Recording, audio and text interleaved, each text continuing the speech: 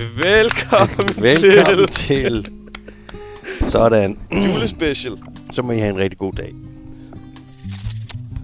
Have en rigtig god dag? Hvem er det, der skal have en god dag? Bare fordi vi klappede, som om vi var færdige. Nå, okay. Ja, tak for nu. Tak for nu. Ja. I har fået, hvad I kom for. Julespecial 2022. Vi er tilbage, hvor vi var sidste år. Bistrup Pan i Zoologisk Have. Med en dejlig ledsager. Vi har fået Lærke Emilie med. Emilie, verdens bedste LE. Hvad er det? Du arbejder ikke fra Bistrup Pan, men du arbejder for Madkastellet som content creator. Ja, cool. Så du har en relation til Pan. Ja, jeg tager billeder, når de får nye menuer og sådan noget. Klasse.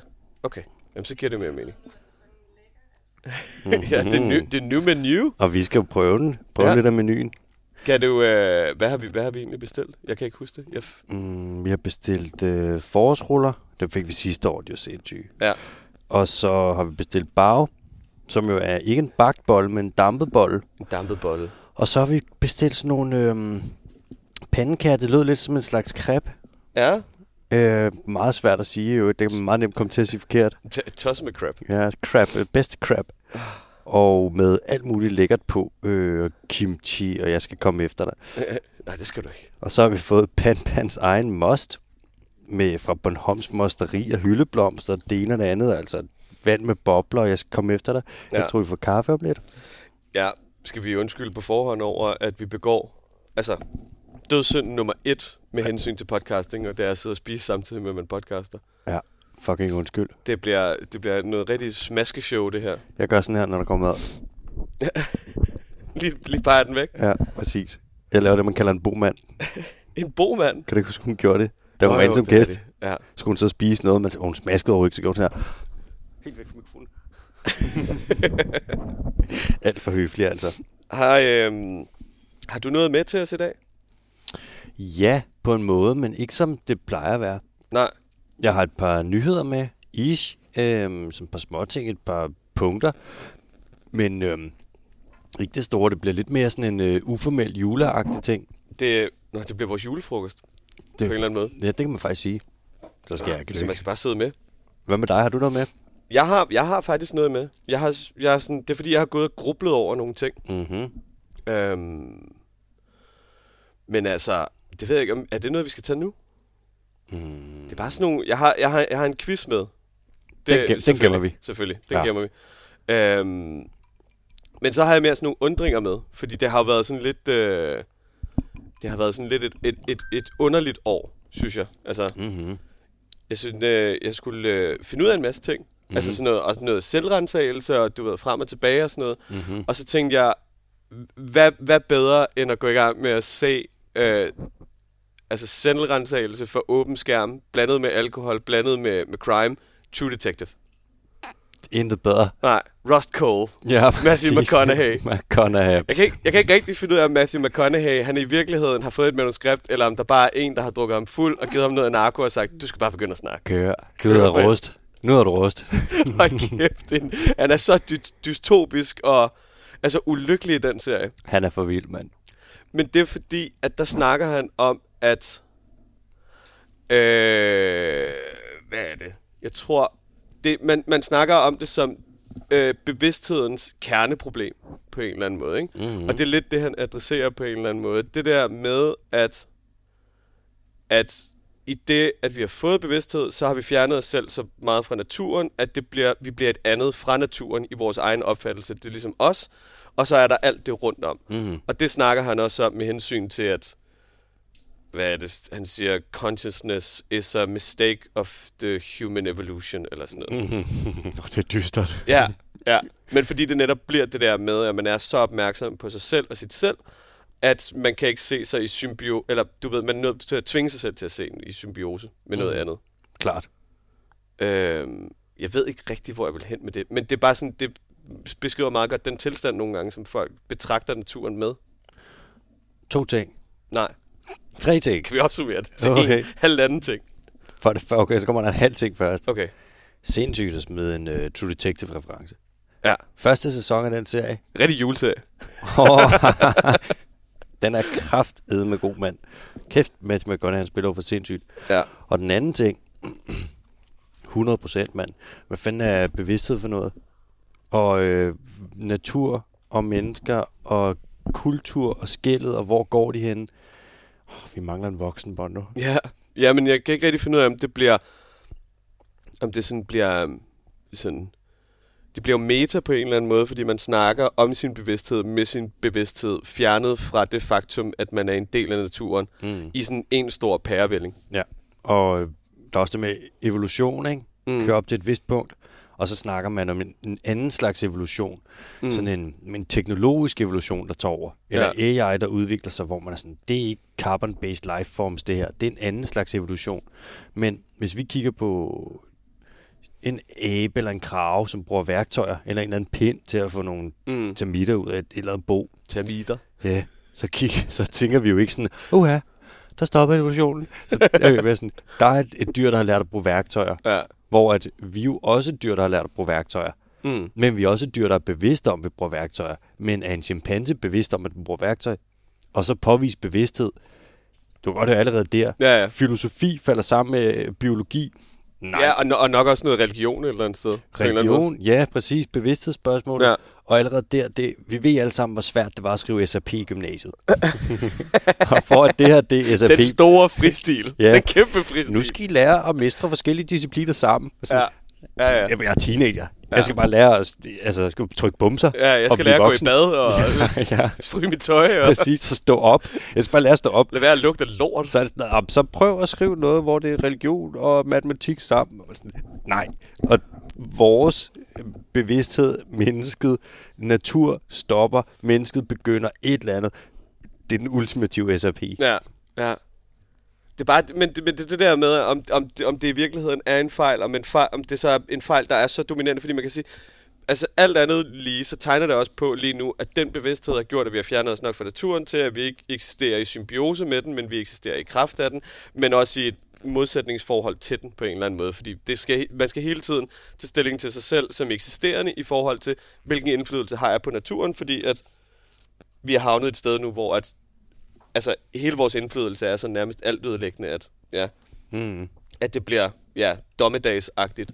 Hvor stopper, er der nogle grænser for, hvad der er natur for dig? Hvis du kigger ud på Big Bang for eksempel, ser du det som et naturfænomen? Big Bang? Jeg tror ikke, jeg ved nok om det til at svare på. Men der er det er sådan noget first mover event-agtigt. Det er det, man mener med Big Bang, ikke? Jo, det er sådan der, hvor det første sådan noget kondenseret energi, der bliver til alt. Ja.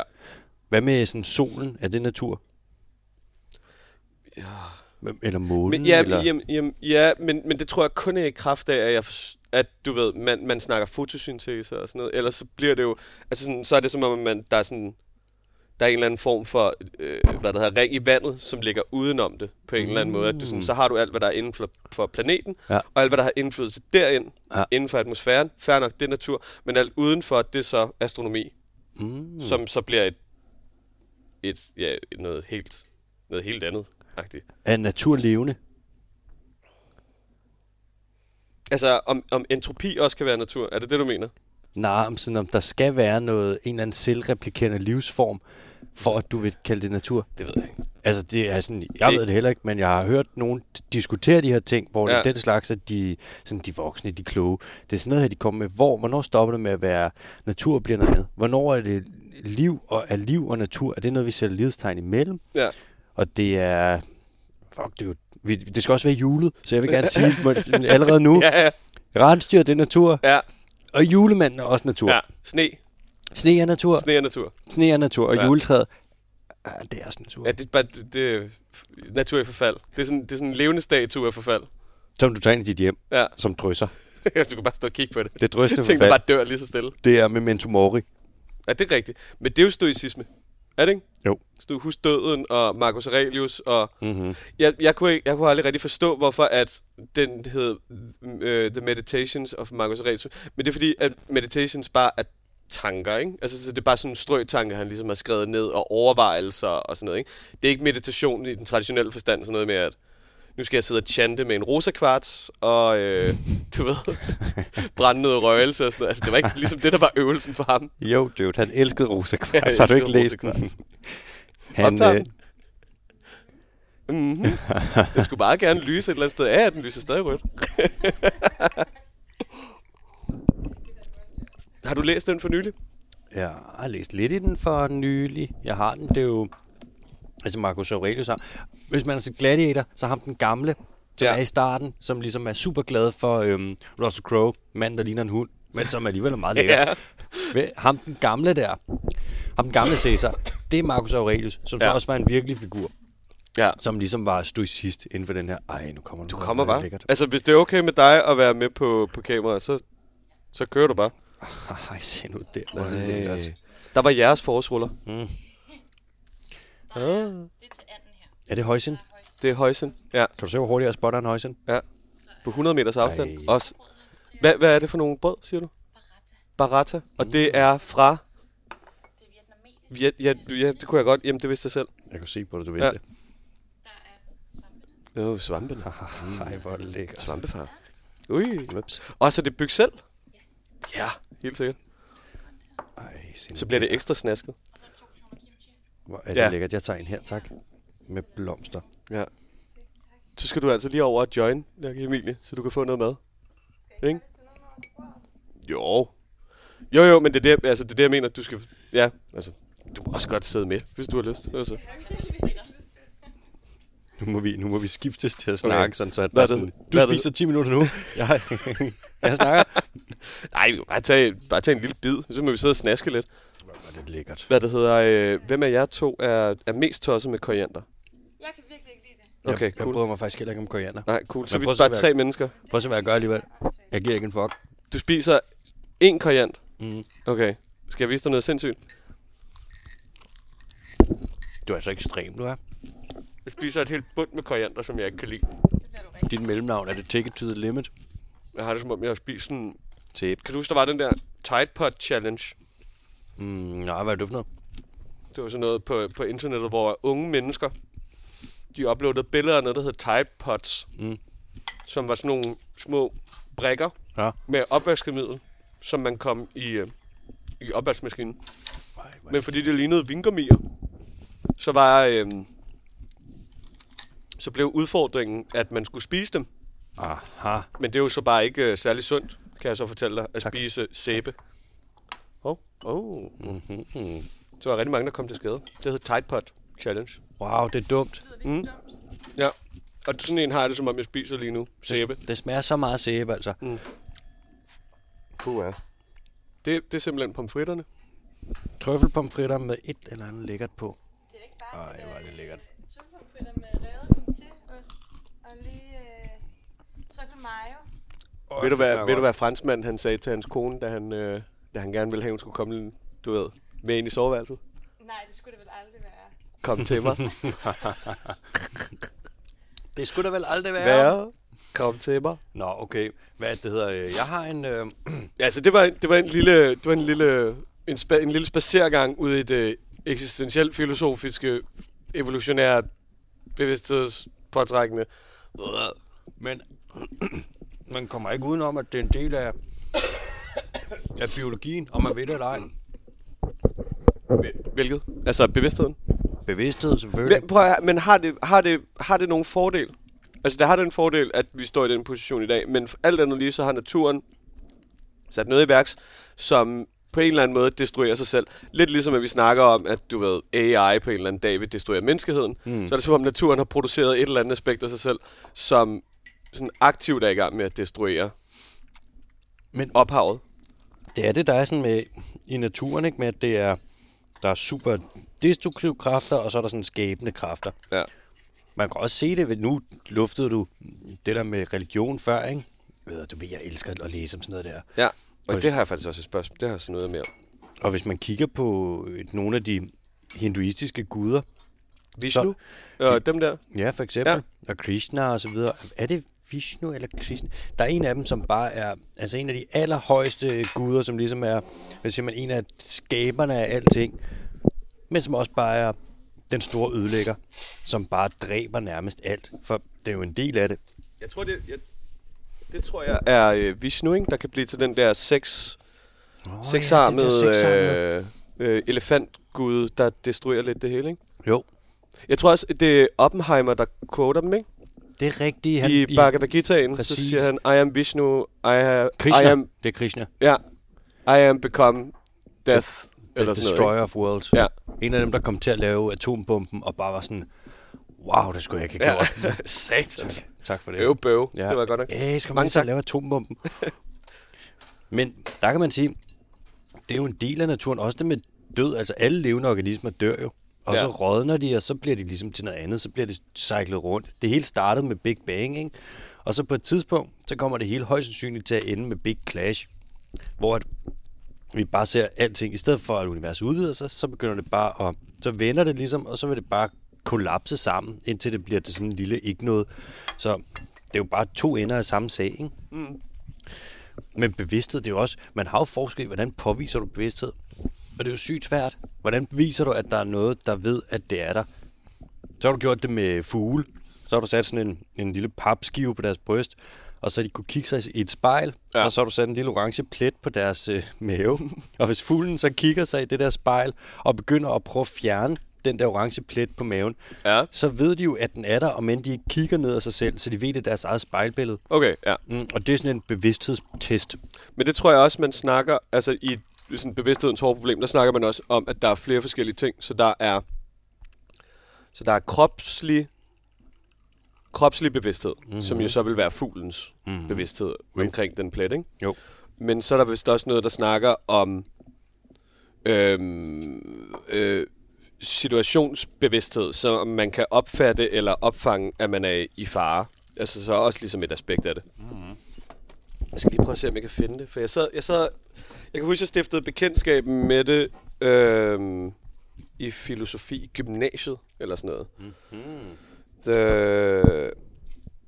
The hard problem of consciousness. Og så prøvede jeg at læse op på det, og det jeg fattede ikke særlig meget af det. Det er altså også okay nogle gange. Ja. Nogle gange så skal man også bare læse for at hygge sig, ikke? Altså, jeg kan fandme ikke huske det. Jo, the hard problem. I kontrast til hvorfor og hvordan, bla bla bla, noget med noget erfaring, fænomenologi, noget med at opfatte og opfange. Vi kommer et sted hen, hvor jeg ikke kan følge med længere. Hvad så du? Jeg synes også lige, at jeg fik et lille stykke kød der. Jeg ved ikke, om det var kød, jeg kunne smage den. Er det første gang, du har fået kød i 10 år? Nej, det sker nogle gange. Så er der et eller andet kød i noget, og hver gang der er sådan, det smager så godt, jeg elsker kød. Nu har jeg kødsmag, men nu skal jeg glemme kødsmagen. Det tager flere måneder. Er der kød? Nå? Det smager alt for godt. Men jeg kunne faktisk ikke helt lide det. Eller sådan, altså, jo, det smagte, jeg tror altså... Der var lidt kød i. Bondo, så må du spise den. Ja. Men jeg sagde jo heller ikke... Jeg hopper jo tilbage på vegetarvognen lige om lidt. Nej, det var bare, vi kom billedet en gigantisk bestilling. Jeg glemte at sige det.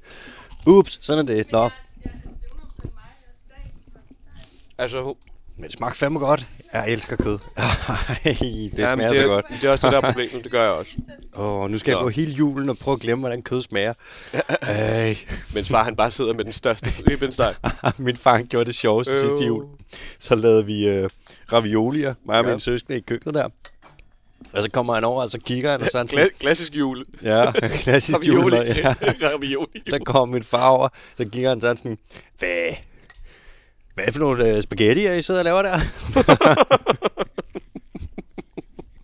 Det er jo ikke forkert. Det er jo ikke... Altså. Nej. Hallo, der er jo også nogen, der mener sådan noget bevidsthed, at du kan finde svaret på det hele. Det kan du finde i generne.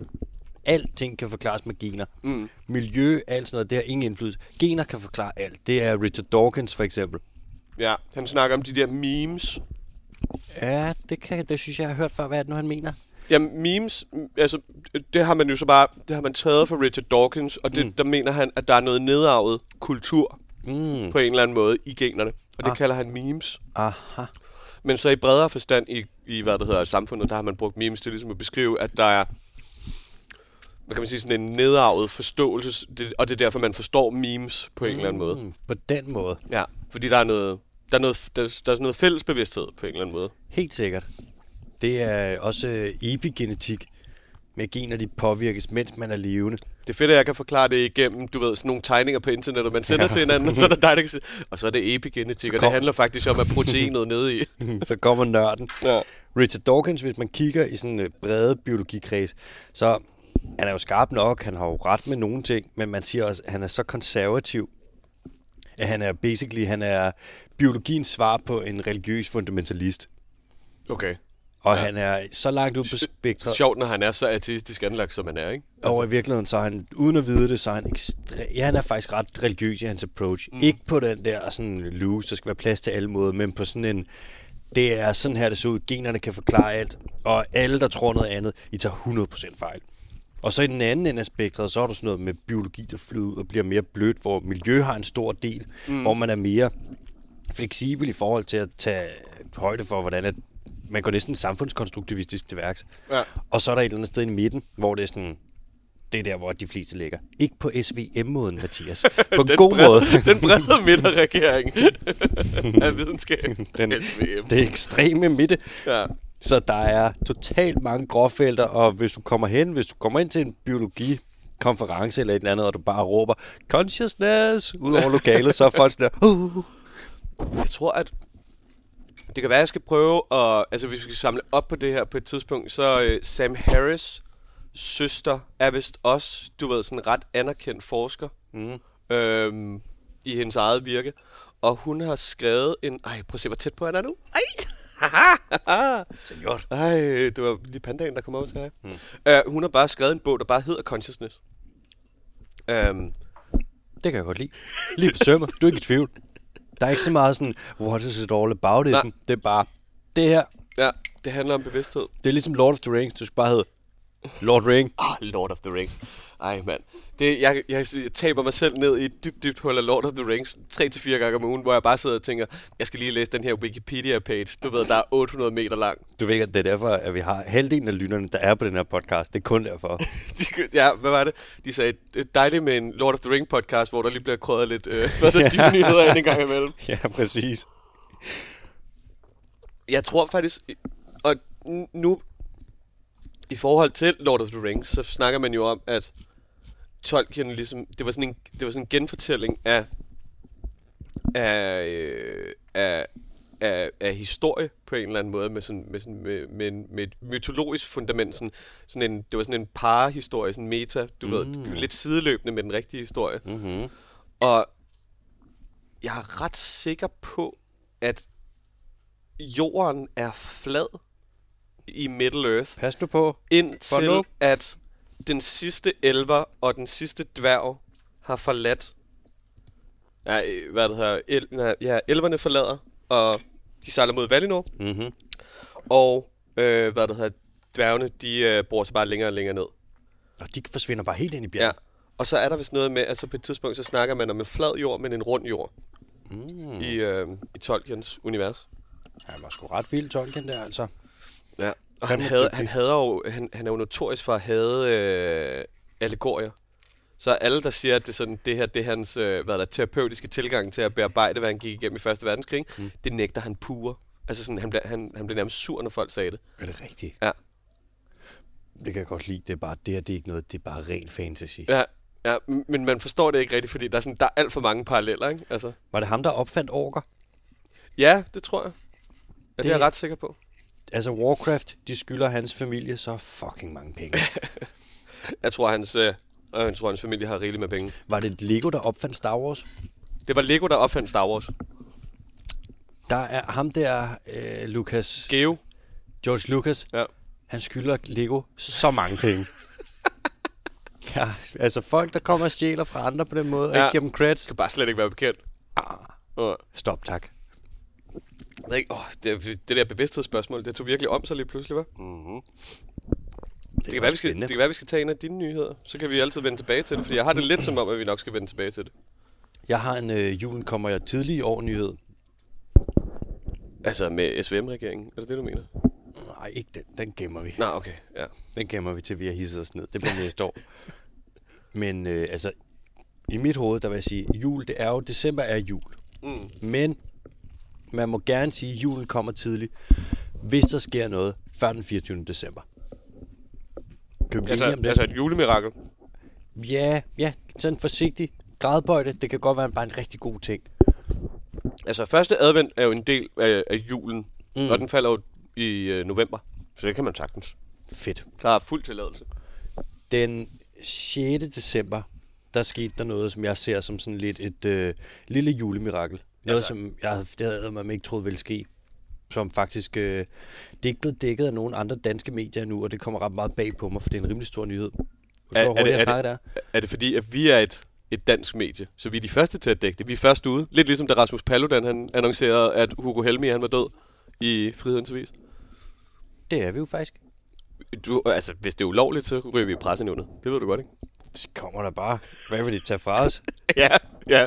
Vores pomfritter. Ja, så kom. Bare lad komiteen stå. Vi er jo også, kan man godt sige, altså journalist er ikke en beskyttet titel. Nej. Men vi kan jo godt kalde os aspirerende journalister. Det synes jeg også. Vi laver nyhedsdækning. Ja. Og den her nyhed, ikke? Altså hvis man ikke ved, man vil aldrig gætte på, at det her det skete.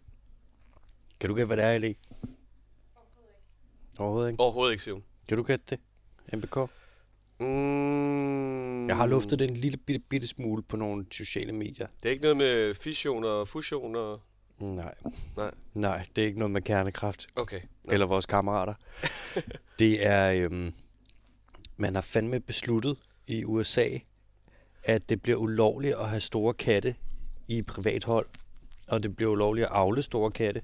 Og cop-petting, det er der, hvor du kan komme ind og klappe en tigerkilling eller en løvekilling.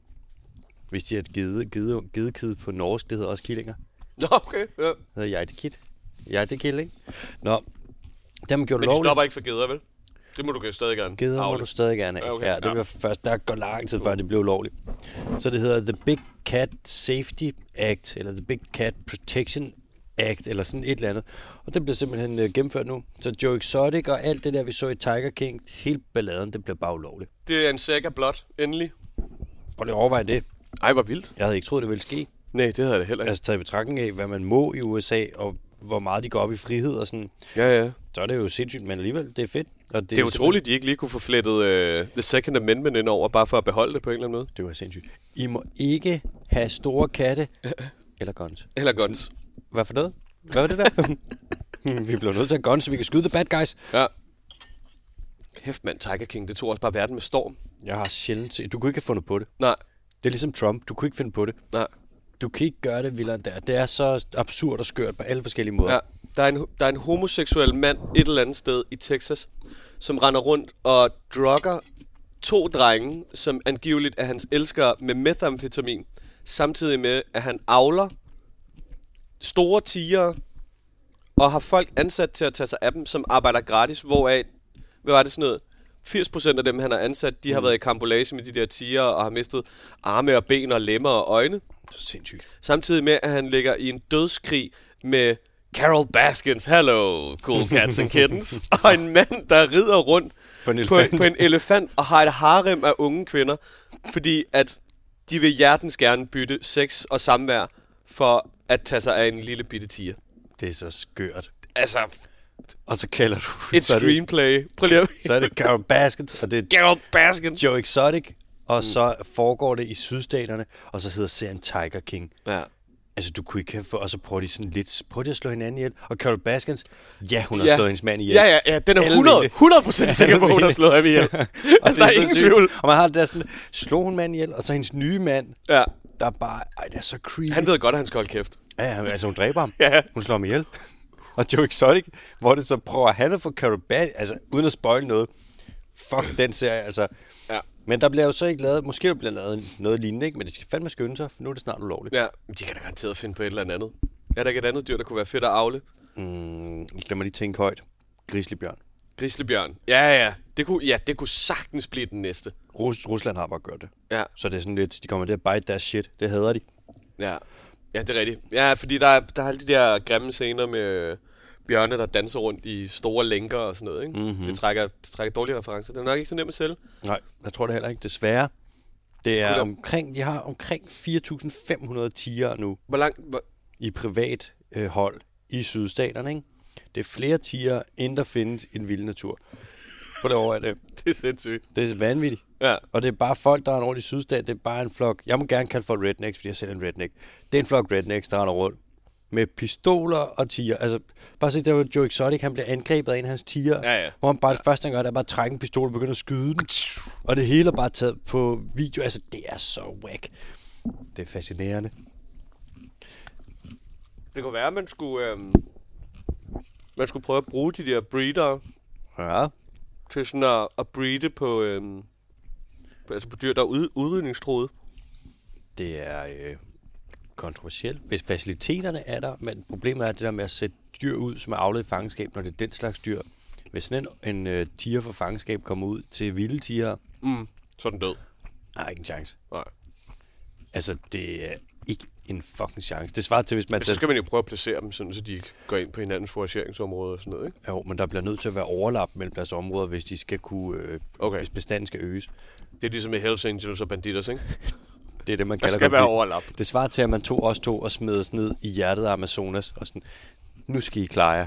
Ja. Og hvis vi så rendte rundt der, nøgne, og skulle finde mad, og skulle slå os om territorium med nogle oprindelige folk, og vi vil ikke have en fucking chance.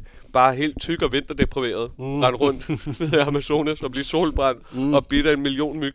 Ja, ligesom, Jeg har ikke givet 0%. hvad blev det så dit brasilianske navn? Det blev Help Me. Help Up. Rhino King kunne da godt være det næste. Så giv fri tilladelse på sorte næsehorn. De fleste sorte og hvide næsehorn, der findes i verden, de findes i privathold i Sydamerika. Jamen, hvis man nu kunne lave en forretning ud af det. Men, nej, Det de er er garanteret drægtige for lang tid. Der er en forretning Altså med at komme ind og pette og... med at sælge dem til blandt andet Kina, og med at man kan få lov til at skyde dem. Nå, ja, okay. Du er... det er en god idé, men den er der. Vi laver en rapportage. Ja, lad mig lige opfinde den dybe tallerken igen. Der findes ikke, jeg tror nærmest ikke, der findes nogle dyr, som man kan tjene penge på avl, som man ikke avler. Nej. Nej, nu så vi jo det der med æsler for nylig, ikke? Præcis. I Kina, der har de en lov, som hedder... Helt kort, så hedder den, hvis du kan avle det, så må du kommercialisere det. Det er så grineren, fordi det lyder jo mere... Nu siger du lov, ikke? Det lyder mere som en ikke-lov. Ja, det er rigtigt. Ja, det er rigtigt. Har du en bil, så må du køre så hurtigt, du vil. Kina, der har et green card, det lyder sådan her. Det er fucked up. Ja, de må bare det hele. Røvhuller. Tillykke til tigerne. Tillykke til tigerne, Ja. og tillykke til dyrevelfærden. Jeg skulle lige til at skrive, jeg delte ud på Twitter, skulle jeg lige til at skrive sådan, så bliver det næste vel, at vi i Danmark begynder at behandle svinene ordentligt. Ja, der var alligevel sådan, ja, det kommer ikke til at ske. Ja, det kunne du godt Og skyde en med hvid pil efter. Jakob Jensen som landbrugsminister, der Altså- kommer altså, 0% til at ske. Altså, at den mand har doublet down på, at kornmarker er natur. Det er jo fuldstændig vanvittigt. Han er, ja, fuldstændig. Han har, Altså, hvem har... der må være en spindoktor, der har sagt til ham, det skal du ikke sige. ja, jeg tror faktisk, han appellerer så meget til landmandssegmentet, og de vil gerne høre. Der er jo nogen, der er enige. Ja. Og du kan også se den artikel, hvor han kommer og siger, at altså, hvis du søger på de artikler, han har lavet, mange af dem, de er bare publiceret igennem bæredygtig landbrug. Ja. Ingen gang Landbrug Fødevare. Jakob Jensen, jeg kender ikke mand, aldrig mødt ham, men hans holdninger på landbrugsområdet, det er jo, han kommer ikke til at bryde sig om. Det virker meget bagstræberisk. Altså. Han var ikke engang ude at sige, at vi laver nogle af de mest klimavenlige fødevarer i verden. Han sagde, at vi laver de mest klimavenlige i verden. Fuldstændig ligeglad med alle rapporter, alle tal, om der er belæg for påstanden. Det er bare full on. Hvis han har en gearstang, så er det der gear, hvor der så svinefabrik, der hakker han den bare op i, og han trykker ikke koblingen ned først. Han holder bare speeder ned, og så hjerner han bare op i det der. Fedt bare koldstarte en Skoda i 6. gear. Præcis, ja. Præcis. Jeg har set min mormor prøve at gøre det engang, tror jeg. Sådan, hvad fuck laver du, Jacob? For helvede. Så jeg laver landbrug, din idiot. Glafat. Det er ham, men han har sådan en... Hvad havde vi ikke været inde og kigge på ham? Ja. Han var sådan noget McKinsey og Mærsk, og... Det er rigtigt, han har sådan en... Han havde været i London og Danmark, og... Altså, han du har ved... sådan en rigtig businessprofil, men han er også landmand. Ja, men sådan rigtig... Altså, du ved... Djøf. Sådan en rigtig mellemledersvin, ikke? Djøf landmand. Ja. Men rigtig mellemledersvin. Altså, været ude at tjene en masse penge. Og så er det garanteret sådan noget med, at han har arvet en gård fra hans forældre, eller sådan noget, ikke? Det tror jeg faktisk, det er. Ja. Og der, det ved jeg ikke, der bliver plukket 14 jordbær om året, så nu er han landmand, eller et eller andet fucking pisse, ikke? Jeg tror, at der har været, altså, at Socialdemokratiet, de har gået med til, at han skulle på som landbrugsminister, med de her ekstreme holdninger, han har. det er virkelig, virkelig, virkelig svært at lægge en minkkommission ned. De har skubbet det der Jakob Jensen kort over bordet og været sådan, han skal være landbrugsminister. Og hun er sådan, nej. Så er sådan, det er ham eller Erling Bonnesen. Og sådan, okay, det bliver Jakob. Fuck it. Og så er det sådan, miljøområdet skal I lige vide. Vi kommer til at lave en masse gris. Vi skal have en miljøminister, som skal være en ikke-minister. Magnus Heunicke, han er meget træt. Kan han være stille i 3 år? Ja, han kan godt. Kør. Og sådan. Kan vi ikke lige prøve at snakke om det, fordi der er forskel på, hvad de forskellige ministerier ligesom skal, ikke? Mm. Der er et landbrugsministerie, det skulle man ligesom tro skulle stå for at omstille landbruget. Ja. Og du ved, forny det og altså være innovativ. Det gør det ikke. Ikke som det er lige nu. Beskytter det bare nogle interesser for landmændene. Hvilket måske også er fair nok. Der skal jo være et eller andet boldværk, der ligesom siger her til ikke længere. Men man bliver også nødt til at være omstillingsparate. Især i det erhverv. Så har vi fået en miljøminister. Så har vi fået en global samarbejde og global miljøminister i Dan Jørgensen. Så har vi fået en klimaminister. Altså, har man tror du tanken har været, at hvis vi splitter det så meget til atomer, så er der ikke rigtig nogen, der kan finde ud af, hvor man skal rette sin irritation hen. Altså fordi noget så simpelt som udenrigsministeriet, som Jeppe Kofod, dejlig Jeppe Kofod, partyfoden. Altså, puha, hvor kan han bare godt lide at svinge hofterne. Få din datter væk, Jeppe. Elsker bare at feste.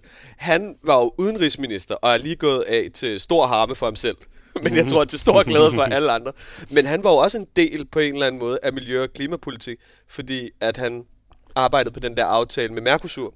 Præcis. Så der er jo, altså det der med miljø og klima, det løber i så mange spor, at hvis du opdeler det yderligere, så er det som om, at så bliver det sådan en segmentering, der gør, at det får narre os på en eller anden måde. Det er sådan, altså, det her, det er jo slet ikke mit ministerie, der står for det her. Det er global klimaministeriet, der står for det. Og så er man sådan, hold nu fucking kæft, altså. Det er jo det hele, altså. Det er faktisk en skarp observation.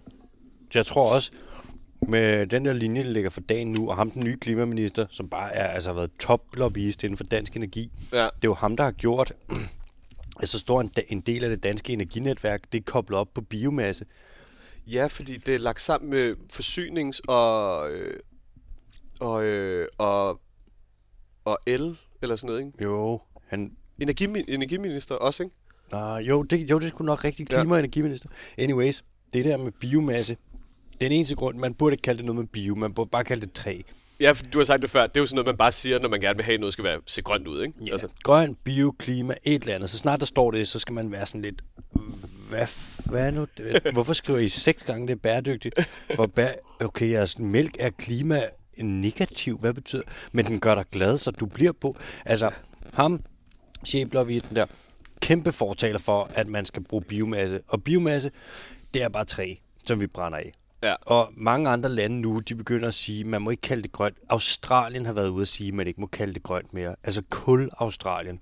De siger biomasse, I brænder søst bare skove af. Det er der ikke en skid grønt ved. Ja, se her. Klima-, energi- og forsyningsminister Lars Aagaard fra Moderaterne. Er han fra Moderaterne? Jeg tror, han var venstremand. Nej, han er moderat. Han er sindssygt dygtig lobbyist, men det han har gjort, det er bare... Altså elektrificering, det er... Fuck det. Gør noget ældre. Det er grønt, ikke? Men når du gør det, hvor det du laver elen af, det er brændt skov af, så er det jo ikke grønt mere. Vel, så kunne de jo lige så godt lave det af kul eller olie. Så med ham, så skal du godt nok lukke øjnene for et store del af processen, ikke? Ja, det skal man eddermame med, og man skal lukke øjnene for, at vi bare brænder Østlandet, Baltikum skov af, og Amazonas og Nordamerika skov. Altså, det er jo en af de primære eksportvarer i Letland, Riga, hvor jeg lige har været. Skov og sådan noget, ikke? Ja, det fælder på mange skove, de fælder bare gamle skove, så fælder de dem, for at vi kan brænde dem i Danmark. Det er altså ikke, det er ikke grønt. Du sagde.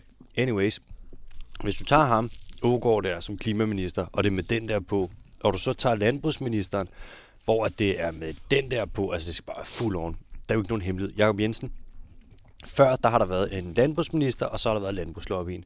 Nu er der bare landbrugslobbyen. Ja. Man kan sige, at Rasmus Prehn, han sagde ikke landbrugslobbyen imod, men han gjorde lidt, hvad de ville have. Altså Jakob Jensen, han kunne ikke være mere enig med landbrugslobbyen, og han hælder over til bæredygtig landbrug, snarere end landbrug og fødevare. Det kan ikke blive mere ekstremt, vel?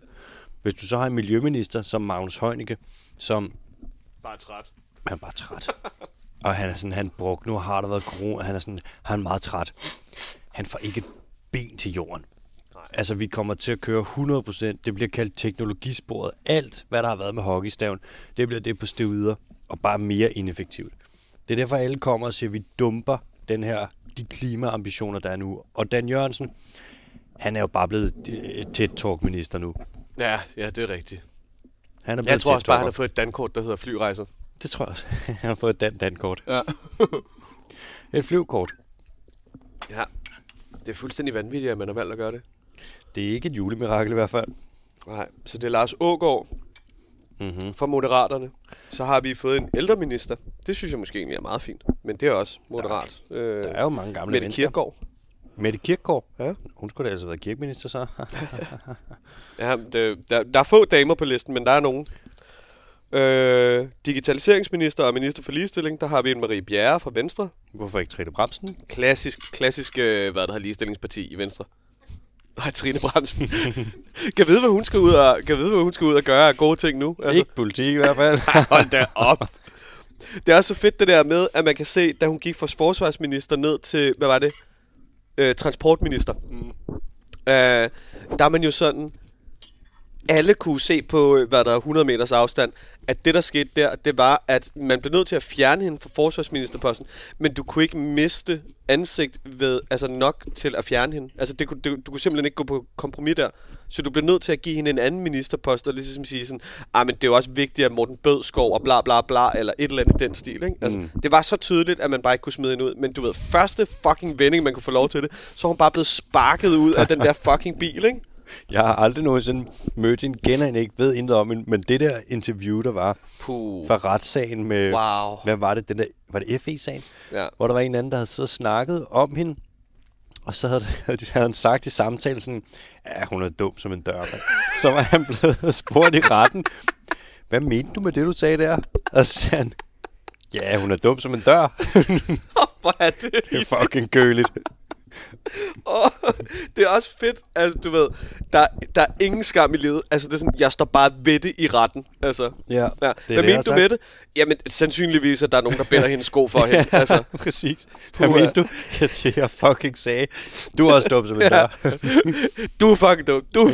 Bare par på hele lokalet, mand. Præcis. Fuck jer alle sammen. Kør pendulfingeren. Ja, så har vi Christina Egelund, uddannelses- og forskningsminister. Endnu en dame. Ja. Så var det også slut. Transportminister. Mænd er bedre til at køre bil, så det blev sgu lige Thomas Danielsen fra Venstre. Han har fået en fartbøde. Han kørte 163 km i timen, hvor man måtte køre 80. Så han ved, hvordan man gør. Jeg hørte et interview med ham. Han er jo kæmpe fortaler for mink. Han elsker mink. Nå ja, det er sgu da rigtigt. Han har været nærmest den største fortaler overhovedet for det. Og ikke fordi han synes, de er søde eller noget. Bare fordi minkindustrien, det er Guds gave til mennesket. Ja. Det er godt nok en underskudsforretning og sundhedsrisiko, og vi kan ikke sælge det mere. Og der er måske lidt dyrmishandling. Guds gave til mennesket. Alle skal lukke røven. Jeg hørte et interview med ham. Jeg kan ikke huske, hvad det. Jeg tror, det var P1, hvor han var op imod Carl Valentin. Nej. Altså, jeg har sjældent hørt, det var Carl Valentin, det var som om han er blevet savet. Nej, Carl Valentin, han er jo så sød. Carl Valentin, han er sød, han er faglig. Det lød som om, at Carl Valentin, han tog Thomas Danielsen, og så tør han bare gulv med ham. Så tør han bare op, der hvor der havde været mink. Altså, han fik ikke et ben til jorden. Det var vitterligt, det var næsten brutalt. Det var lige før, at verden burde være sådan, ja, ved du hvad, jeg tror bare, vi tager vejret. Thomas Danielsen, du må have en god dag. Er der nogen med derude? Vi tror, vi går over til vejret. Ja, vi slukker hans mikrofon. Han græder for meget. Ja, det må fandme også være. Altså, det er jo tit det, der er med de der ministre. Det er jo, de ved jo godt, at de kommer ind og så bare stiller røven i klaskehøjde. Knitrer mikrofonerne? Altså, jeg knitrer en lille smule. Jeg ved ikke lige, hvad der er sket. Jeg ved, om det er, fordi jeg sidder også bare hjerner min rundt i alle retninger, mens det kan godt være, vi skal prøve at holde den stille. Nu er det væk. Holder den stille. Ja, okay, så det var selvfølgelig en mand, der fik transportministeriet, fordi det er bedst. Selvfølgelig. Så der er endnu en dame. Vi har kirkeminister og minister for landdistrikter og minister for nordisk samarbejde. Den vigtigste af dem er det nordiske samarbejde. Jamen, hvad skulle man gøre uden? Kalmarunionen skal reetableres. Der har vi en Louise Schack Elholm, også for Venstre. Louise Schack Elholm, det navn har jeg søgt på før. Jeg har fået mange ministerposter over i Venstre. Ja, det er dyrt at lukke sådan en minkkommission. Ja, det skal jeg da godt nok lige love for. Hvad koster biler? Ja, men det er også lidt de ligegyldige ting, de har fået, ikke? Altså, Venstre har fået alle de ligegyldige ting. Og så har Lars Løkke fået en ret vigtig post som udenrigsminister, men også den post, hvor man er sådan, du skal bare fedt af. Altså der er fandme et dankort, hvor der bare står flyrejser på, fordi du laver ikke andet end bare flyve rundt og sige, hey, we are Denmark. Ja, det er også det, han ville. Og så kan man sige, Moderaterne, det er jo alle ved jo, det er Lars Løkke-projekt. Ja, Han er fuldstændig ligeglad kæmpe med fællesprojekt. Helt sindssygt. Og så kan man se, at hans minister, de har fået nogle ministerposter, hvor han med hver en, der har han været sådan, den her post kunne ikke rage mig. Fuck mindre. Den tager du bare. Jeg kunne ikke være med ligeglad. Ja, pis. Fuck af med det. Ja. Ja. Så er der Jakob Jensen, minister for fødevare, landbrug og fiskeri. Det er en stor post. Kæmpe post. Han sidder i bestyrelsen for noget, der hedder dammus eller mus. Der er sådan noget, nogen, der går ind for, der har sådan noget muslingopdræt. Ja. Og han sidder i bestyrelsen for det her. Og Venstre, de har jo lobbyet meget for, at vi skulle have mere muslingopdræt og muslingfarme i vores fjorde. Er det egentlig, hvordan ser det ud med det? Er det godt? Dårligt? Den måde, de vil gøre det på, er rigtig dårligt. Okay, fedt. Ja, jamen, så det er en rigtig venstre måde at gøre det på. Ja, det er sådan lidt alt med måde, hvor det er sådan, det er du godt glemme, det er det bare at være alt med fuck naturen. Hvis du laver intenst muslingopdræt et sted, så er der rigtig mange muslinger, som bare skider alting i stykker og forurener. Der har været tilfælde over i... Det slår mig bare ikke som sådan en skidende livsform. Nej, det er det, men det gør de jo. Ja. Og hvis man har lidt muslingopdræt, så er det fint. Ja. Men hvis der er rigtigt... Der har været en fjord over i... Hvordan er det? Korea? Det er en halvø, ikke? Hvor Nordkorea og Sydkorea ligger på. Ja, og det ved jeg ikke. Der er en eller anden halvø over ved... Et eller andet sted over omkring Kina. Jeg kan ikke huske, hvad fanden det er. Det er nok Korea. Ja. Der læste jeg en gang om, at der har de lavet en muslingopdræt i en fjord, og så har de bare givet den alt, hvad den kunne trække. Ja. Og hele fjorden er bare skidt i stykker. Nå. Det er ligesom fiskeopdræt. Det kan jo være fint, medmindre du gør det så meget, som man gør. Og ham her, Jakob Jensen, jeg vil garantere dig, at han vil sige, det her, jo, det er grønt, og det er blåt, og vi kører. Så tager han igen direkstang, så hakker han den der, hvor der står muslingerne, skider det hele stykker. Han rører ikke engang, han starter ikke engang bilen. Han trykker bare på speederen, mens den er slukket. Og så tænder han nøglen, mens han hjernen op i det der, og så hjerner han den over i svinefabrik. Han kommer til, som sagt, intet personligt i det, men rent politisk, er meget, meget, meget ekstremt gear, han vil køre den op i. Altså, der må være et kæmpe marked for mulfrit, ikke? Det kan være, der kommer det. Vi producerer jo sindssygt mange kartofler, som det allerede er, ikke? Hvorfor kalder man det egentlig ikke bare muslinger og pomfritter? Ja, hvorfor kalder man det ikke bare muslinger og bløde pomfritter? Ja, det er nok, fordi det ikke lyder så godt. Helvede, mand. Jeg er slet ikke til mulfrit. Nej. Ja, det er jeg sgu. Altså, ja, det var du. Jeg troede, at muslinger, det var jo klimaaftryk er ikke så stort. Så er det miljøaftryk, det er ret stort. Ja. Og så havde jeg lige sidste år en periode på et par måneder, hvor jeg var sådan, det der kan jeg jo godt spise. Der er jo et lille aftryk. Ja. Fandt jeg ud af sådan, ikke alligevel. Men det er noget at få nogle omgang mulfrit, det er... Ja, men det er jo også sindssygt, hvis man først lige kigger på, hvad klimaaftrykket rent faktisk er for nogle, altså sådan nogle ting, man vil betragte som ret harmløse, fordi man ikke tænker over det. Sådan noget som instant kaffe. Ja, det er fandme højt. Det er fuldstændig vanvittigt jo. Altså, det ligger jo næsten højt. Side om side med oksekød, altså. Det er virkelig højt, ja. Fordi man skal frystørre det jo, ikke? Jo. Lille trick til alle jer, der drikker, instant kaffe derude, ikke? Jeg skal nok lade være, fordi jeg gør det også selv. Når I laver instant kaffen, så jeres instant kaffe ned i en kop, koldt vand i, og så lige rører det op, og så hælder du varmt vand oveni, så smager det, altså, jeg tror 100% bedre. Det smager, så smager det af kaffe. En dobbelt? Nej, en duble? Ikke en duble. Nej, bare normal mængde. Nej, altså smager det 100%, som i dobbelt så godt. Altså, det er mere af den gode smag, så det er mere. Den skal jeg lige have, så det er ikke mindre mere. Nej. Er der en mindre, hvis du smider 3 mere ind, kan du så få en mindre end også? Det er en top smag. Top smag. Nu er jeg med. Smag. Du er ved at blive... Man kan godt mærke, at du er forræstet. Nu skal du gætte en minister, og nu beskriver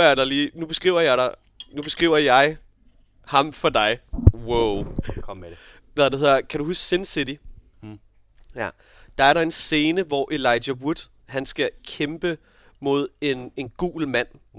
Med en stor næse, en bragtud, så at sige, ikke? Og store ører. Ja.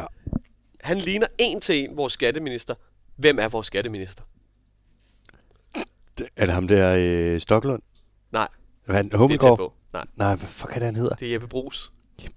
Kan du ikke se det for dig? Ham der, den gule fra Sin City? Jeg vil sige, jeg har mistet respekt for Jeppe Bruus, efter jeg så ham i debatten forleden, hvor han bliver spurgt, de her med skatteindførelser og alle de her ting, vi gør i forhold til regeringsgrundlaget, kommer det til at øge uligheden? Så det kan jeg ikke svare på. Sådan, jamen, kommer det til at øge uligheden? For det virker jo som om, at Gini-koefficienten vil stige. Ja. Man siger, jeg har ikke set regnestykkerne endnu, og det er jeg ikke sikker på lige med det der. Og jo, han vil jo godt snakke om Gini-koefficienten, men han vil ikke snakke om den faktiske forringelse i indtægt. Til dem, der ikke ved det, Gini-koefficienten, det er en koefficient, et tal, der måler uligheden i et samfund. Hvis den er høj, så er der nogen, der er rigtig fattige, og nogen, der er meget rige. Ja. Og så er der ikke særlig meget i midten. Hvis den er lav, så har du det, som Danmark kan være, hvis vi ligesom fører en politik, der ikke øger uligheden. Ja, lad os se. Det vil jeg bare ikke svare på. Nej. Og man kan se, at han står der og er sådan, jeg har ikke lyst til at blive ristet for en 300.000 seere med Clement, der bare har set, jeg ikke ved det her, men Clement kan godt lugte. Og sådan, kommer det til at øge uligheden? Jeg vil ikke svare på det. Det skulle du have sagt. Ja. Også fordi det ved man jo godt, hvad det betyder. Ja, det betyder ja. Men det kommer ikke til at stå nogen steder, fordi det eneste, han har sagt, det var, at han ikke gider svare på det. Det er fucking smart. Det er bedre end at sige, jeg ved det ikke. Medietrænet af helvede til. Mm-hmm. Prøv at forestille dig ham her at sige noget om Gini-koefficienten. Ligner det ikke Jeppe Bruus? Jo, men det er jo, jeg vil sige, en grim udgave af Jeppe Bruus. Ja. Prøv at se, altså. Det kan du da godt se. Han har store ører.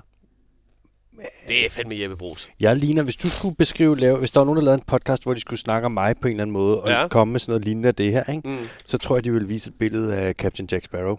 Det tror jeg ikke. Det tror jeg, de vil. Nej. Nej, det tror jeg ikke. Er det fordi, at han har mere make-up på end mig? Nej, det er mere fordi, at selv Johnny Depp har mere skæg, end du har. Altså. Jeg har lige barberet mig her til morgen. Ja. Det er derfor, jeg ikke har så meget. Det kan jeg godt. Det kan jeg ikke se, hedder det. Du har altid været så utroligt tavlig, når det kommer til min skægvækst. Jeg tror, der er mere Orlando Bloom over dig i Pirates of the Caribbean 1.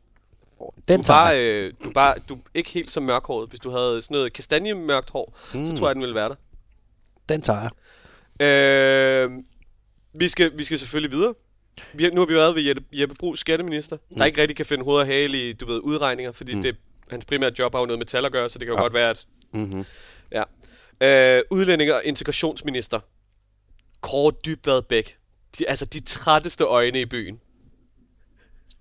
Det er ham der. Nå, var han træt. Ja. Du ved rigtig, når DR-svin kommer op til skranken, og så er han sådan, vi kan ikke give dig et lån. Udlændingeminister i Danmark, ikke? Ja. Det gad jeg virkelig ikke. Du er en fucking brilleknap, du er. Det gad jeg godt. Og så er Tesfaye, han er blevet børneminister. Så er han minister for alle de børn, han gerne vil sende til udlandet. Mm. Bare tilbage til Syrien, tilbage til Iran. Selvfølgelig, nu er han minister for dem. Det er... Ja, børne- og undervisningsminister. Det er egentlig utroligt nok, når man tænker på, hvor meget hun er børnenes minister, at Mette Frederiksen ikke bare valgte at blive børne- og undervisningsminister. Fordi hun er pisse ligeglad med børn, mand. Også bare klimaet. Det klimaet, som alle børn skal vokse op i, det er hun pisse ligeglad med. Ja, Mathias Tesfaye gik fra justitsminister til børne- og undervisningsminister. Så lad os sige, at der var nogen, de var ikke videre imponeret over hans virke som murer i Justitsministeriet. Han skriver faktisk rigtig godt. Skriver han godt, eller skriver han, som han taler? Det ved jeg faktisk ikke, men han har jo skrevet nogle bøger, som faktisk er en, der hedder De Frie Hænder, eller sådan, hvor han snakker om alt muligt med arbejdsmarkedet og håndværker og alle mulige forskellige dynamikker og sådan, og han er overraskende skarp. Han er sådan, når du læser den, så kan du ikke helt få det til at hænge sammen med, hvordan han kan være så iskold som udlændingeminister. Nej. Og hvorfor han så vil være det for Socialdemokratiet, der jo gør alt, hvad de kan for at vinde vælgere fra en fløj, som hedder alt, der ikke er ærkedansk. Ja. Ja. Men det sgu... Jamen, jeg har ikke læst noget af ham. Jeg er gang med at læse Pelle Dragsteds Nordisk Socialisme. Hvordan er den? Den er god. So far, so good. Jeg troede, jeg ville være mere enig med Pelle indtil videre. Det kan jo godt være, at det viser sig. Altså, nogle gange så skal man jo også ind i en bog, ikke? Jeg er på første kapitel. Rolig nu. Ja, rolig nu, ja. Jeg troede, jeg ville sidde og klappe lidt mere i hænderne, men jeg kan godt mærke, at det er sådan... Jeg har sgu også noget frie markedskræfter i mig et eller andet sted. Det har jeg altid kunne mærke på dig. Ja. Du er en freebird. Freebird. Vi har Anne Halsbro Jørgensen fra Socialdemokraterne. Hun er blevet beskæftigelsesminister. Mm-hmm. Vi har en dame. Godt. En rigtig rebeldame. Eller ikke længere rebeldame. Jeg ved godt, hvem det er. Pernille Rosenkrantz-Theil. Ja. Fra Socialdemokraterne. Social- og boligminister. Mhm. Så har vi miljøminister Magnus Heunicke. Det lyder så underligt. Ja, han kan bare slå en daybed op ind i Miljøministeriet, og så bare slappe af de næste par år, fordi at... Jeg tror sgu, der er noget partilinje, der fortæller ham, at han skal nok ikke udtale sig alt for meget, og eller svare på spørgsmål, og eller have en mening om noget overhovedet. Godt. Minister for udviklingssamarbejde og global klimapolitik, det var det, jeg snakkede om med, at der er kommet rigtig, rigtig mange klima, miljø og, du ved, alle mulige ministerier. Er det DJ? Det er Dan Jackersen. DJ Ørnsen. DJ Ørnsen. DJ Ørnsen. Erhvervsminister Morten Bødskov. Det fucking... Og så kommer kokaintoget ind fra højre. God gamle Jakob Engel-Schmidt. Han har blokeret mig. Kulturministeren. Jeg vidste ikke engang, hvem han var. Vi er jo en del af kulturen. Vi er kultur. Jeg er da ret sikker på, at vi kan få radiostøtte og sådan noget snart. Er det ikke en del af kultur... Hvis han er kulturminister, så får vi det ikke. Nej, det gør vi nok ikke. Jeg skulle lige ind og tjekke ham, så var jeg sådan... Så har han bare blokeret mig. Jeg tror, det er, fordi jeg slagtede Moderaterne under valget. Ja, men, så er han bare sur. Åbenbart. Han hader natur ham der. Jamen, skal vi så snakke lidt om ham? Ja. Kan du ikke lige strege linjen op, eller lige... Skal han have en Grammy? Er det det? Ja, nej. Jakob Engel-Schmidt... Tror du, han har god næse for kultur? Altså, hvad det hedder... det er jo hans yndlings... Altså, sneen faldt tidligt i år. Det kan jeg godt love dig for. Tror du, vi kommer til at se rene linjer? Det tror jeg. Jeg tror, at til firmafesten, der er der kolumbiansk tema. Så du tror, det er løgn? Der bliver streget op. Her der er dansegulvet, og det var der ikke. Han er kæmpe fan af Caroline Wozniacki. Rene linjer. Altså, hvad er din yndlingsdro? Det er Robert Hansen-vin. For helvede. Ej, vi skal også være søde. Ja. Jakob Engel-Schmidt tidligere formand for Venstres Ungdom. Og havde en eller anden form for stilling inde på Niels Bohr. Aha. Ikke Niels Bohr. Nej. Hvad er det, Hans Gymnasiet hedder? Ikke CBS. Nej, Hans Gymnasiet. Niels Brock for helvede. Ja, Niels Brock. Havde en eller anden form for stilling derinde. Blev taget med en ganske anselig mængde kokain i blodet, da han var ude at køre bil. Det er den bedste måde at køre bil på. Det har jeg altid sagt. Kokain. Rigtig, rigtig dårligt for naturen og miljøet. Der er noget med noget benzin og noget cement, man bruger i processerne, som man så vælger at pisse ud i nogle floder, i stedet for at rydde op efter sig, fordi det er narkokarteller i midten af Colombia, som ligesom står for det. Der kan man sige, deres CSR-politik, det er sådan noget, vi prøver ikke at slå så mange mennesker ihjel i år. Det er jo et af FN's verdensmål, der bliver opfyldt der, kan man sige. Ikke så mange. Ja, han er blevet kulturminister, det er det, han skal stå for. Jeg ved ikke, han er sådan en stor kulturmand, tror du? Tror du, han elsker at gå i teater og lytte til musik og lytte til podcast og se fjernsyn og teater? Og... Jeg må indrømme, at jeg faktisk ikke... Jeg kender ikke rigtig manden, men hvis han er moderat, så vil jeg gætte på ikke. Nej. Jeg tror, hvis han var stor kulturmand, og han gerne vil lave et eller andet kulturelt, og ikke bare vil lave et eller andet sådan... Jeg tror på... Jeg kan godt lide den person, Lars Løkke lader, som om han er... Hvis ikke han var i den vogn, så tror jeg bare, han var blevet radikal. Ja. Kan man sige, så han er sådan lidt... Ja, han er for stolt til at være radikal. Han skal have det der fællesprojekt op at køre. Ja. Jeg tror, jeg glæder mig til at finde ud af, ligesom Joy Mogensen, hvad hans yndlingsplade er. Hvis han siger Hits for Kids 8 eller sådan noget, så har han min stemme til næste valg. Er du sindssyg? Værsgo. Så er der justitsminister Peter Hummelgaard, Socialdemokraterne. Det er meget, meget lille gut. Peter. Nå, det er ham der. Ja, det ved jeg godt, hvem er. Lille mand. Ja. Ser altid lidt sur ud, ligesom Jeppe Brugs. Du ved, starter med at smile, og så går der 2 sekunder, og så er han sådan, jeg kan ikke holde masken længere, nu er jeg bare sur. Ja, helt sikkert. Lille sur mand, ja. Der er mange, der mener, at han bliver den næste Mette Frederiksen. Fordi at han har kørt den samme... Minister...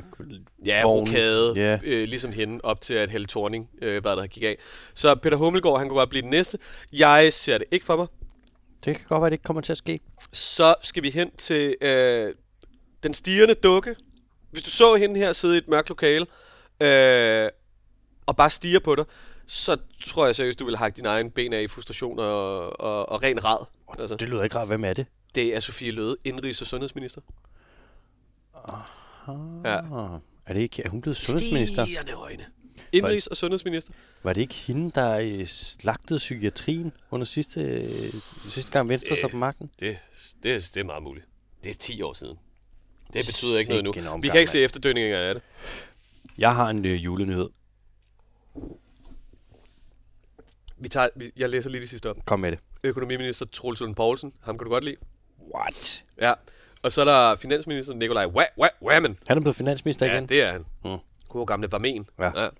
Så er der udenrigsminister Lars Løkke, vicestatsminister og forsvarsminister Jakob Ellemann og god gamle statsminister Mette Frederiksen. Så har vi været den igen. Så dækker vi det aldrig igen. Det var det. Mars. Du har en god nyhed med? Jeg har sådan en lidt anderledes. Den er ikke rigtig så, men den er lidt julet. Cool. Det er en nyhed om mistelten. Okay. Parasitplanten. Det er en parasitplante. Og jeg gik virkelig langt ud på en line der. Jeg var ikke sikker på, om det var en parasitplante. det er en parasit. Nå, fedt. Og det er både en af grundene til, at den er så vigtig, men også en af grundene til, at den nu er så presset. Ja. Sådan en parasitplant, som nu mistelten, det er en masse forskellige arter. Ja. Men den lever jo så på andre planter. Og så typisk vil den sidde et eller andet sted på planten, og så snylte tage næringsstoffer og vand fra planten, ikke? Så den har ikke selv noget rodnet. Og den har ikke nogen steder, hvor den ligesom på den måde lærer sin næring, hvilket de fleste planter jo gør. Så hvis der kommer et eller andet, der slår den ud af kurs, så har den ikke et lager, den kan tappe ind i. Vil du have mere kaffe? Det vil jeg rigtig gerne. Tak for, du sød. Den har ikke et forrådskammer i rødderne, som den kan dykke ind i, hvor den kan tappe noget næring. Nej. Så nu, hvor der kommer en masse udsving i temperatur og alle de her ting fucker op, ligesom med insekterne og deres sperm, der går i stykker, okay. Så er mistelten-arterne altså blevet meget, meget truet af klimakrisen. Det var alt godt, det var. Jeg har endda stadig dårligere Ej, det skal du ikke. Jeg synes jo, det smagte sindssygt godt. Altså, det vilde er jo bare, at han lagde mærke til det. Jeg serverer ofte kød for ham. Altså, hvad for noget? Ikke noget. Okay, cool.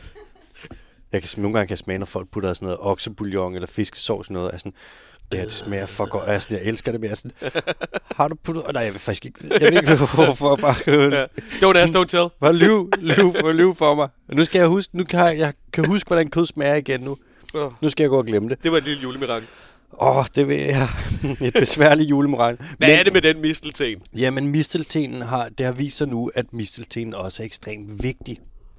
For misteltenen, den har kølende egenskaber. Den kan lave rigtig meget skygge, hvis den sidder op på et eller andet træ, for eksempel, der ikke er så mange blade. Ja. Og vandindholdet i mistelten er meget højt. Og det gør, at den typisk vil være rimelig kold. Og så er der bær på mistelten ofte, som mange fugle spiser. Der blev lavet en undersøgelse i 2012. Ikke i 2011, Bondo. Okay. Ikke i 2013, Bondo. Jeg kan se, hvad du tænker. Det var jo et klassisk undersøgelsesår. Det var i 12. Ja. Og der så man, at nogle områder, der vil fuglediversiteten, den vil falde med 25%, hvis misteltenen forsvinder fra et område. Okay, fordi de lever af... Bærene. Bær. Og fordi at der er køligt, så hvis det er meget varmt, så kan de komme ind og blive kølet, og der er meget med misteltenen. Ej, hvor griner. Og nogle steder i Australien, der er det også sådan, der er kæmpe misteltener, som kan blive op til 10 meter lange, som ser helt fucked ud, med store gule blomster, jeg skal komme efter dig. Jeg tror ikke, at vi er 10 meter høje træer. Nej. Det er det højeste, vi finder her i DK. Og det er ligesom alt i Danmark er bare lavt. Ja. Udenrigsministeren, rundtårn, træer. Byplanlægningen, 5 etager max. Ja, du står bare der. Kan du stave det par selv? Men mistelten er sindssygt vigtig. De her planter, og de er altså presset af alle de her udsving, der kommer i temperaturer og så videre. Og også i DK? Jeg ved faktisk ikke, om vi har en vild mistelten i DK. Men hvis man har trækfugle, der kommer et eller andet sted hen, fra Danmark til et sted, hvor der er mistelten, der hænger på træerne, så er det teknisk set jo også danske fugle, der er truet, ikke? Det er faktisk rigtigt. Det kan man godt sige. Ja. Og mange danske fugle. Gøen for eksempel. Gøen. Vi ser det jo sådan, det er dansk fugl. Er der ikke noget bestemt med gøen? Det er en redeparasit. Den lægger sin æg i andre fugles reder. Ja.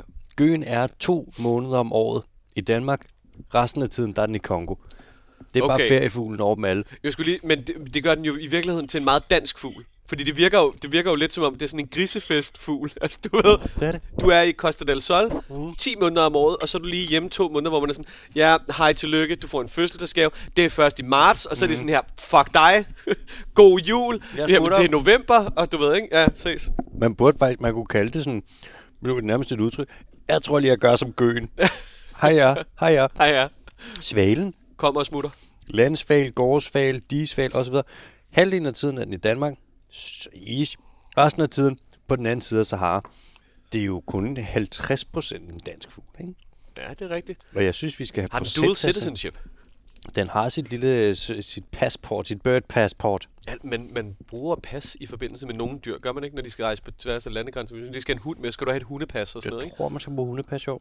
Ja. Og nogle har jo så sites-papir, de der handelspapir. Ja. Det kan jo gælde lidt som et pas på en måde. Ja. Men pas på. Ja, jeg ved ikke, om det koster 800 kroner for fornyet, om du skal have et billede i. Ej, hvor har jeg fået så mange gange ude i lufthavnen. Så jeg skulle få udstedt et eller andet midlertidigt pas nede på politikontoret. Fordi jeg er en fucking idiot, ikke? Det er irriterende, man ikke kan digitalisere. Giv os nu bare den chip. Men det er sindssygt nok, ikke? At chip i armen. Boop. Chip mig. Ja. Chip mig. Det er sindssygt nok, at det er billigere at glemme sit pas, når man skal regne udenrigs, end det er at købe en ekstra zone, når man skal med toget. Det er bare 750 kroner, hvis man mangler en zone til Mårum, ikke? Det er fucked up. Altså, det er fuldstændig vanvittigt. Det er fucked up. Det er så absurd dyrt at tage toget. Ja. Og det bliver endnu dyrere nu. Ja. God transport. Der skulle have været noget investering i noget udvidelse af det offentlige transportnetværk. Det har SVM-regeringen rullet tilbage. Ja. Til gengæld så satser de på mere privatbilisme. Ja. Og så siger de, ja, men det kommer jo til at være elbiler det hele. Hvad så? Ja. Hvornår har det nogensinde været grønnere at køre i bilen tog? Ja, det er jo fordi, at man tænker, at hvis der bliver skubbet på for privatbilismen med hensyn til elbiler, så er der større incitament for at opfinde nogle alternative måder at samle elressourcer på, og dermed så på en eller anden måde med en fremskrivning, selvom det ikke er grønt lige nu, så bliver det en grøn fremskrivning ude i fremtiden. Det baserer vel også på, at vi ikke, altså de beregninger må næsten være baseret på, at vi ikke alle sammen skal have en elbil. Ved du, de beregninger, de er baseret på? Er det Elon Musk? De er baseret på sådan noget, man kalder træk ud af røven statistik. Det er den fossile brændstofsektor, de har brugt sådan en drejebog i årevis. Landbrugslobbyen bruger den også, hvor de siger, vi bliver nødt til at tjene penge, så vi har råd til at blive grønne. Ja.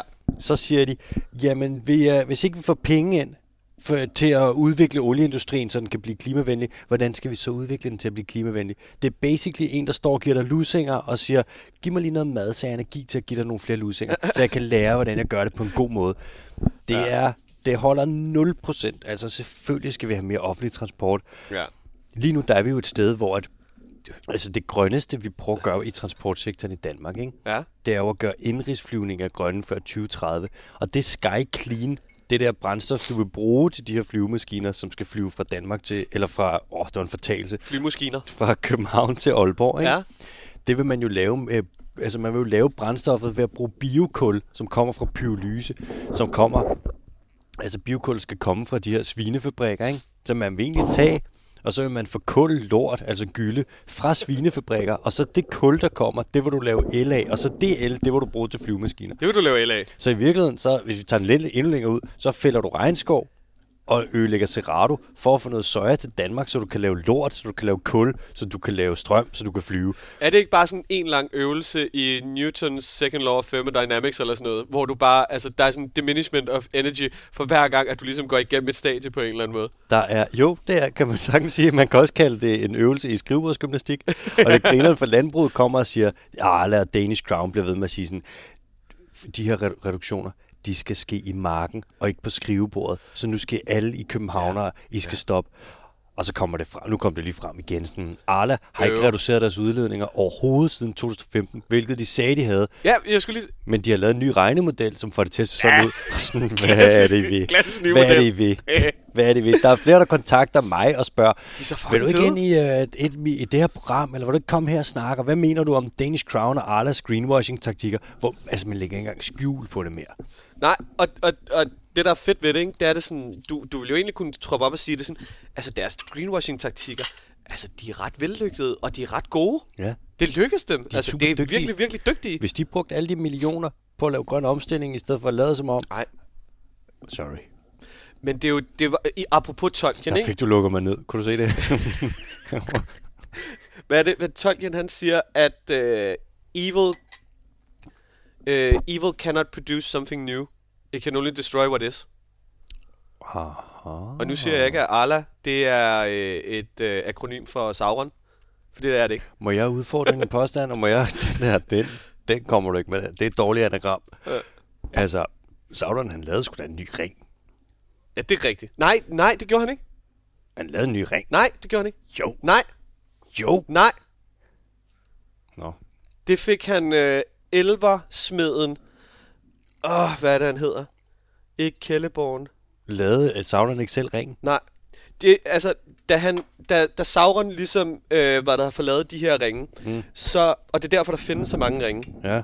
så vil han gerne lave det, der hedder herskerringen. Så han opsøger, hvad fanden er det, han hedder? Så det er en elver, der har været inde i Mount Doom og lavet ballade? Ja. What the shit? Ja, det er fra i Silmarillion, man lærer det. Ja. Han hedder Anatar, Lord of Gifts. Nå, og så det er opsøger Anatar. Ja. No. Så han opsøger hvad fanden er det, han hedder? Elvensmith. Lord of Gift. Gaven, der blev ved med at give, hva'? Ja. Så han opsøger, hvad det hedder, elver. Elversmeden. Jeg bliver nødt til at finde ud af, hvad det han hedder. Mens du lige finder ud af det, så fortæller jeg lidt mere om mistelten. Det var det, vi kom fra. Ja. Mistelten for det første troede alle de her ting. Hvis en mistelten først visner lidt, så er den fucked. Hvis den mister bladene, så er den fucked. Den har ikke noget rodnet, den ligesom kan trække på. Og mistelten nu, kan man se mange steder, faktisk begynder at gå tilbage, selvom at den er super vigtig for de her økosystemer, den er i. Og hvis man skal redde den, så der er 2 ting, man kan gøre. For det første, så kan man lade være med at lave sådan noget skadeplantebekämpelse, hvor man fjerner mistelten som parasitplanter i parker, for eksempel, fordi man tænker, det er jo en parasit. Altså en parasit, det lyder dårligt, men det kan sagtens være godt. Og parasitter, de såsom mistelten, dræber ikke deres værtsplante. Tværtimod, så kan de faktisk så øge biodiversiteten omkring værtsplanten, hvilket der er godt. Og hvis de tiltrækker fugle, så kan de så sprede frø og så videre, så videre, så videre. Anyways, ved du hvorfor at mistelten, hvorfor man snæver, så snart man ser sådan en? Hvorfor man med det samme kaster sig ud i sådan noget vildt partysnæv? Nej. Det er fordi, at i gamle dage, det er ligesom at sige en mellemstor hund, så er du bare fri leg. Det kan være alt fra i går og så frem til tiden startede.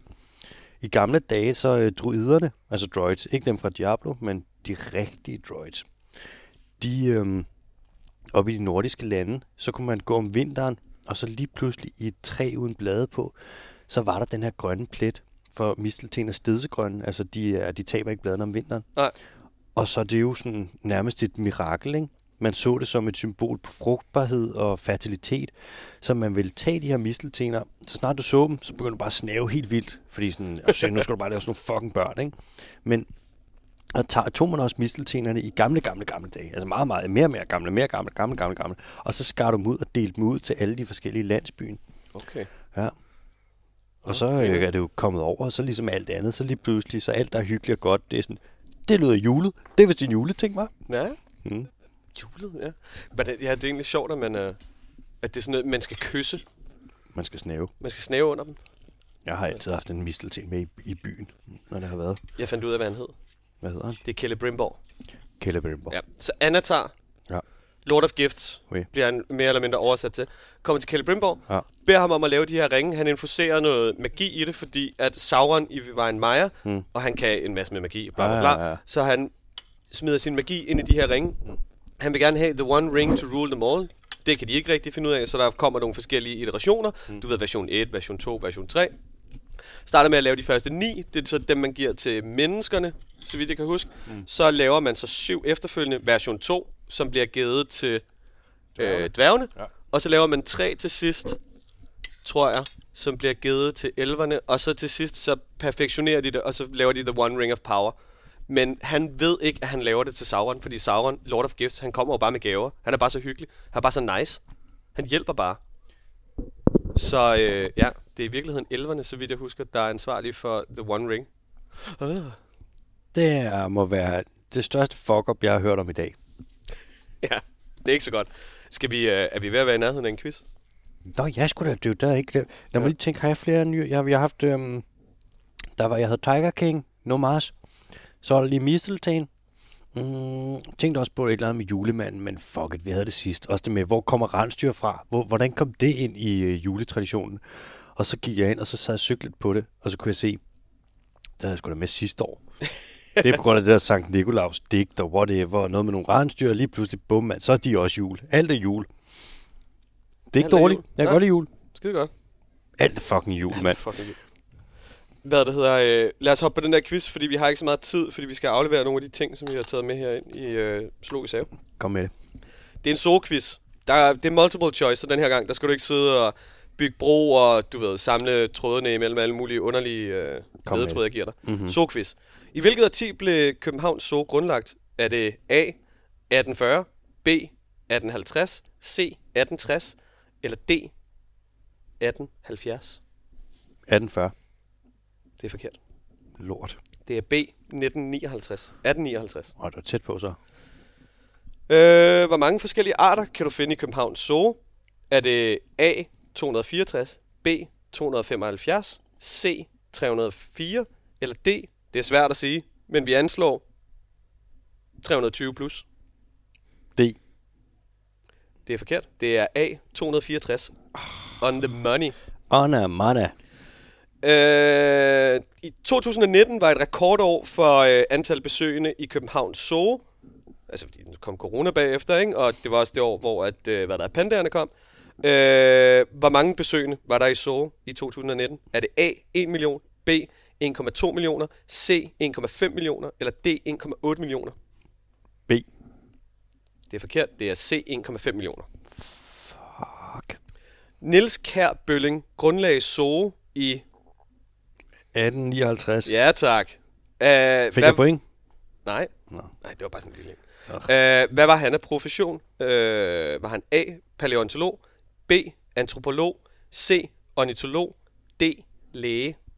C. Ornitolog? Ding, ding, ding, ding, ding. Yes! Fucking yes. Giraffen Marius gik verden rundt som en steppebrand, der satte Danmark på verdenskortet, udover som et grønt foregangsland. Det tvang Ben Holst til at snakke med alt fra journalister til andre journalister. Hvornår tog aflivningen og obduktionen sted? Var det A.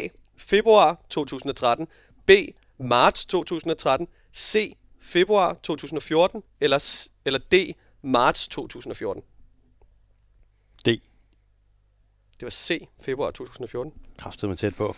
Satans. En måned fra. Vi er ikke så langt herfra, men det famøse tårn i Zoo, det er stærkt inspireret af Eiffeltårnet i Paris. Det blev bygget hvornår? A.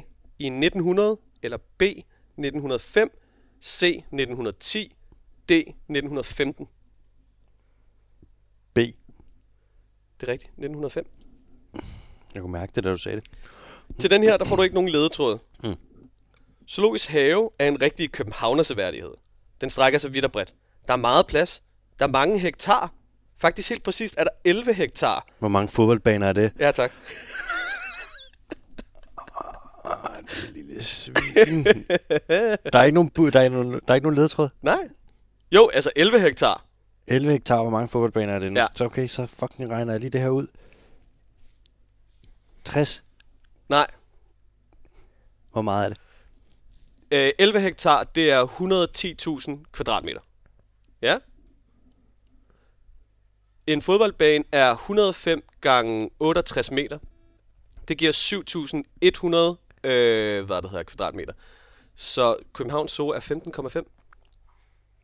Okay, jeg fodboldbaner. Det var 25% rigtigt, det jeg sagde så. Nej, ja, eller 75% forkert. Fucking matematikidiot. Ja. Ja, det var årets quiz.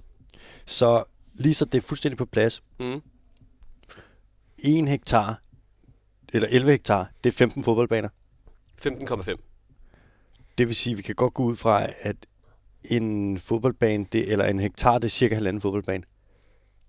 Ja. Fordi det skal jeg lige notere mig. For jeg kender en, der kommer til at spørge mig om det her igen, og så næste gang siger du ganger bare med 1,5 med du.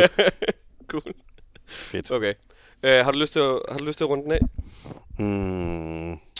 Ja. Fucking glædelig jul. Tak fordi I har lyttet med til julespecial.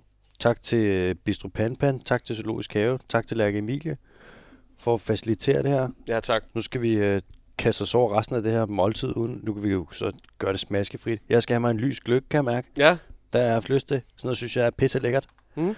Så skal jeg glemme smagen af kød. Håber I får en dejlig juleaften derude. Skal vi lige lukke øjnene og tage en hurtig bøn? Okay, cool. Vi behøver ikke holde i hånden, vel? Jeg har også næsten fingre, jeg har spist pomfritter. Super. Kære moder natur, kære Gud, kære Jehova, whoever du tror på.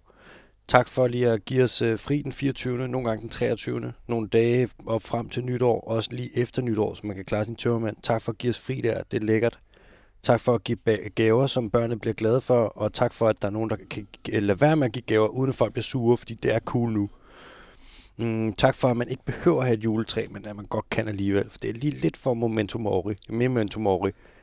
Hvordan nu er? Memento mori. Memento mori. Håber, I får en pisse dejlig juleaften fra Bondo og mig, Nosotros og Dios. Tak for det. Og ja, tak for det. Adios.